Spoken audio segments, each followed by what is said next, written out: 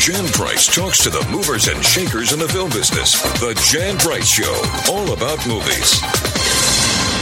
You're listening to the Jan Price Show, all about movies, and today my guest is two-time Palme d'Or winner and Oscar-winning director Bille August, and we're going to be discussing his brand new movie entitled The Pact. Welcome to the show, Bille. Thanks a lot. Thanks a lot. It's great having you here. So our audience knows a little bit. Can you tell our audience what The Pact is all about? The Pact is about Karen Blixen, the Danish writer, about her relationship with a young unknown poet. She's about 70 and he's maybe 25, and they create this very peculiar relationship. You know, he's young and just married, and she's an older woman who's alone, and he moves into her house, and she promises him she can make him a better writer. At the same time, they start this very, very bizarre relationship. So that's basically what the story is. Yes, you captured, Karen Blixen, the actress who played her, how do you say her name? I don't want to mispronounce it. Berth Neumann? Yeah, Peter Neumann, yes. Okay, so I knew I'd mess it up anyhow. She really captures Karen Blixen. When you look at pictures of Karen Blixen at that stage, it's just like she channels her in this film. She's absolutely amazing in it. How did you find her to play this role? First of all, I knew I needed a very, very skillful actress for the part, but also somebody who had the charisma, because Karen Blixen was a very, very charismatic woman. You have the audience, you have to understand why everybody was admiring this woman. And then also I needed an actress of her age, somebody who still had sexuality, sensuality, because the relationship between the young man and this woman had to be true. You as an audience, I wanted the audience to hope that something could happen between them, but also fear that it would happen, because that would mean that because she was young and he was married, that it could be a catastrophe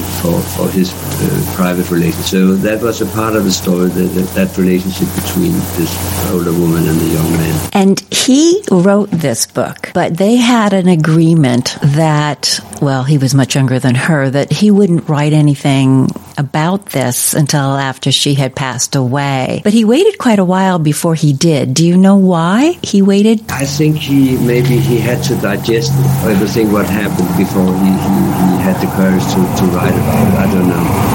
But when the book was eventually published, it was a huge success, and actually the best book he ever wrote. And maybe also because the novel his book is full of drama and full of stories about Karen Blixen, and also very honest in a way, because it's based on his life. But I don't know why it took so long time before he was published. What was difficult about bringing this script to life for you?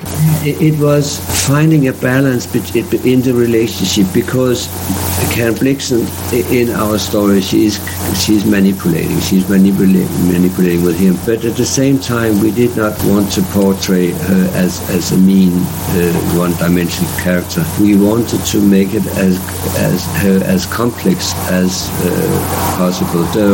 And also to understand when all the guests has left, when the spotlights are off, she is also a lonely person. She lives alone with her stories, with her demons, and so that was important for us to make her as complex as possible.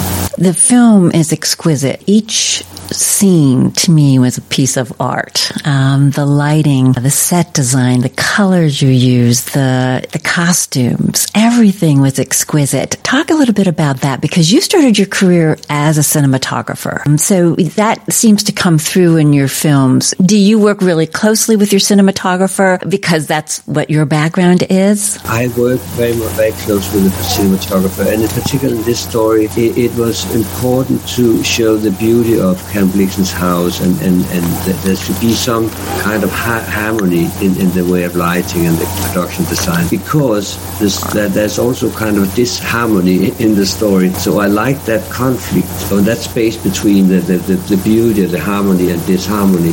I think it adds something to the story, to the drama. So it's done very consciously. I'm sure it is. So for you, what was the most difficult part of this shoot? Did you shoot this during the pandemic, prior to the pandemic? What was difficult about it? We were supposed to do the film, we had a certain start date, and of course all of a sudden this bloody pandemic started, so we had to postpone the shoot for 2 months, and it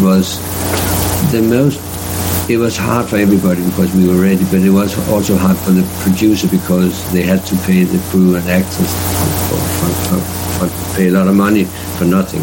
So before we got the film refinanced and we could start again, that was the toughest, because we didn't really know if we could do it or not.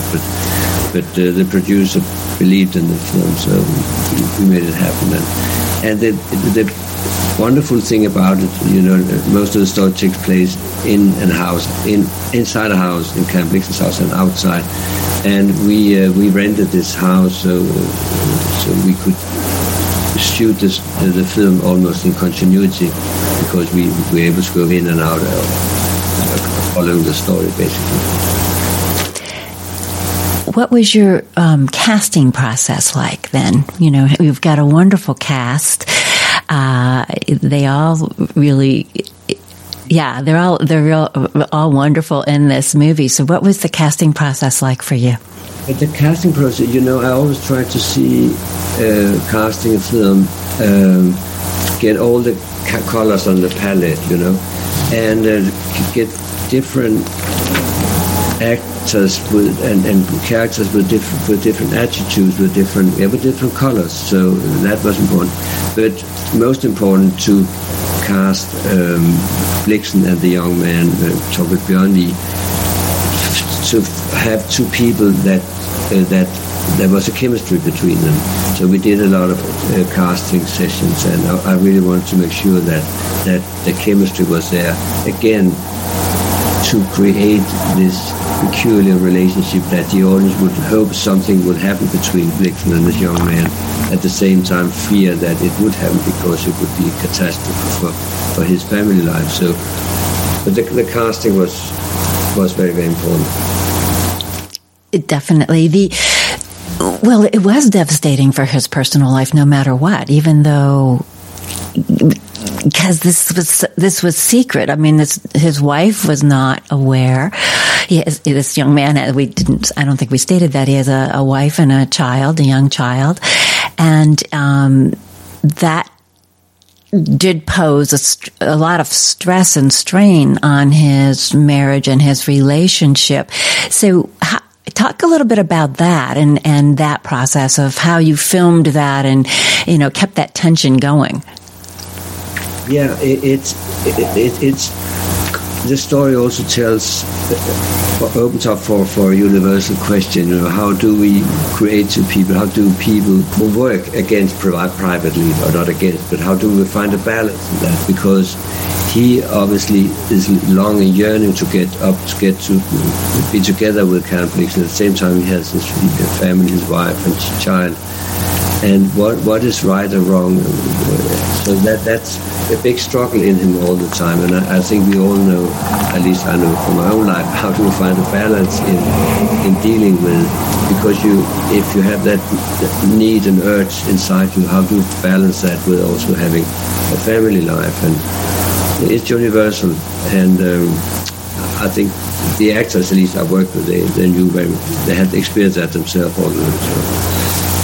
Well, she was very manipulative in this film. So, and was that, obviously that's the way she's being portrayed, and that's the way he probably wrote the book. Or did you change some things when you were filming this? No, actually not, because Karen Blixen was living many years in Africa, and that's how Meryl Streep portrayed it out of Africa. But at the end of Karen Blixen's stay in Africa, she got syphilis. And when she got syphilis, she made a pact. That's why the film also called The Pact. She made a pact with the devil that everything hereafter, he promised her that everything hereafter she would experience in life would be become of her stories. So it was for her a way of arranging a lot of meeting with people. She was a puppet master, and hoping that she, maybe not consciously, but at least she created a lot of things around her which gave her inspiration for her stories. And sometimes it seems like she mixed up reality with fiction. Do you think the syphilis had something to do with that? Sorry? Do you think that syphilis had something to do with that?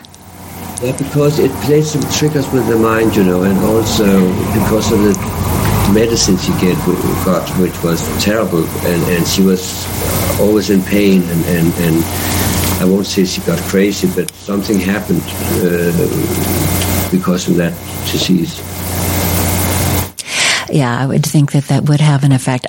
Out of Africa is one of my favorite movies. I love that movie. And I had the opportunity to go to Kenya on a humanitarian trip quite a few years ago.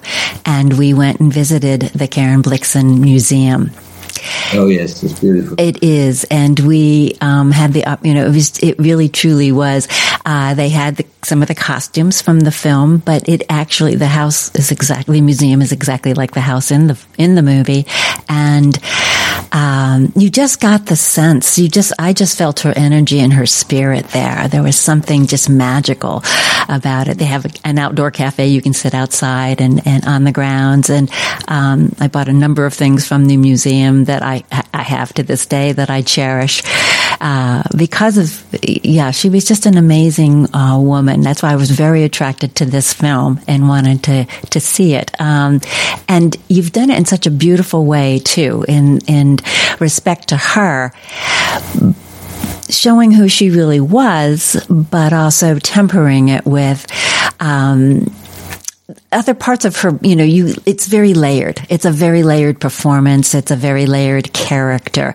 How much, this was a book, and so transferring it from a book to a script, and putting those layers in it, how much were you involved in that process? Or were you involved, or did just have your, the person who wrote the script, do everything?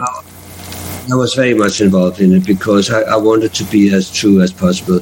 And fortunately also, there's been so many books about Karen Blixen, so for some of the scenes and some of the characters, and especially Benedicte, one of the young, we had to, because she's almost never mentioned in the in this novel we adapted the screenplay from. So we were picking stories from different sources. But I was very much involved in because I wanted the films to be as true as possible and respect the reality as much as we could. And you have for sure. Which you tend to, and maybe you can correct me if I'm wrong, a lot of your movies are based on books. Is that something that you've set out to do? Or is that something you prefer to do? Is make your movies based on books? It's true that I have done several films based on books, but it's not because I only want to do that. It's more coincident. But I think what is important when you decide to use a novel as base for a film is that you have to take a lot of freedom, and you have to dare to be unfaithful in order to be faithful to the novel. Because otherwise it just looks like illustrated literature, which never works. So you have to, and it was, of course, anyway, always be an interpretation.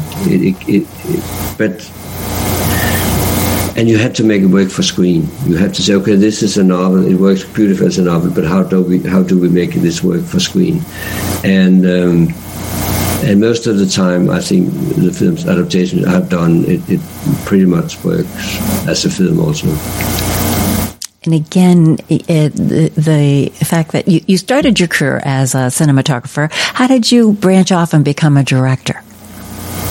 I started cinematographer. I did about 10 films as a cinematographer, and then while I was working as a DP, I started to write a script, and I sent it to the Danish Film Institute, which is a government thing, and they liked it, and they gave me the money, and then I just directed it, and I thought that was it. I will go back to being a cinematographer, but then the next project, and now I've done, I don't know,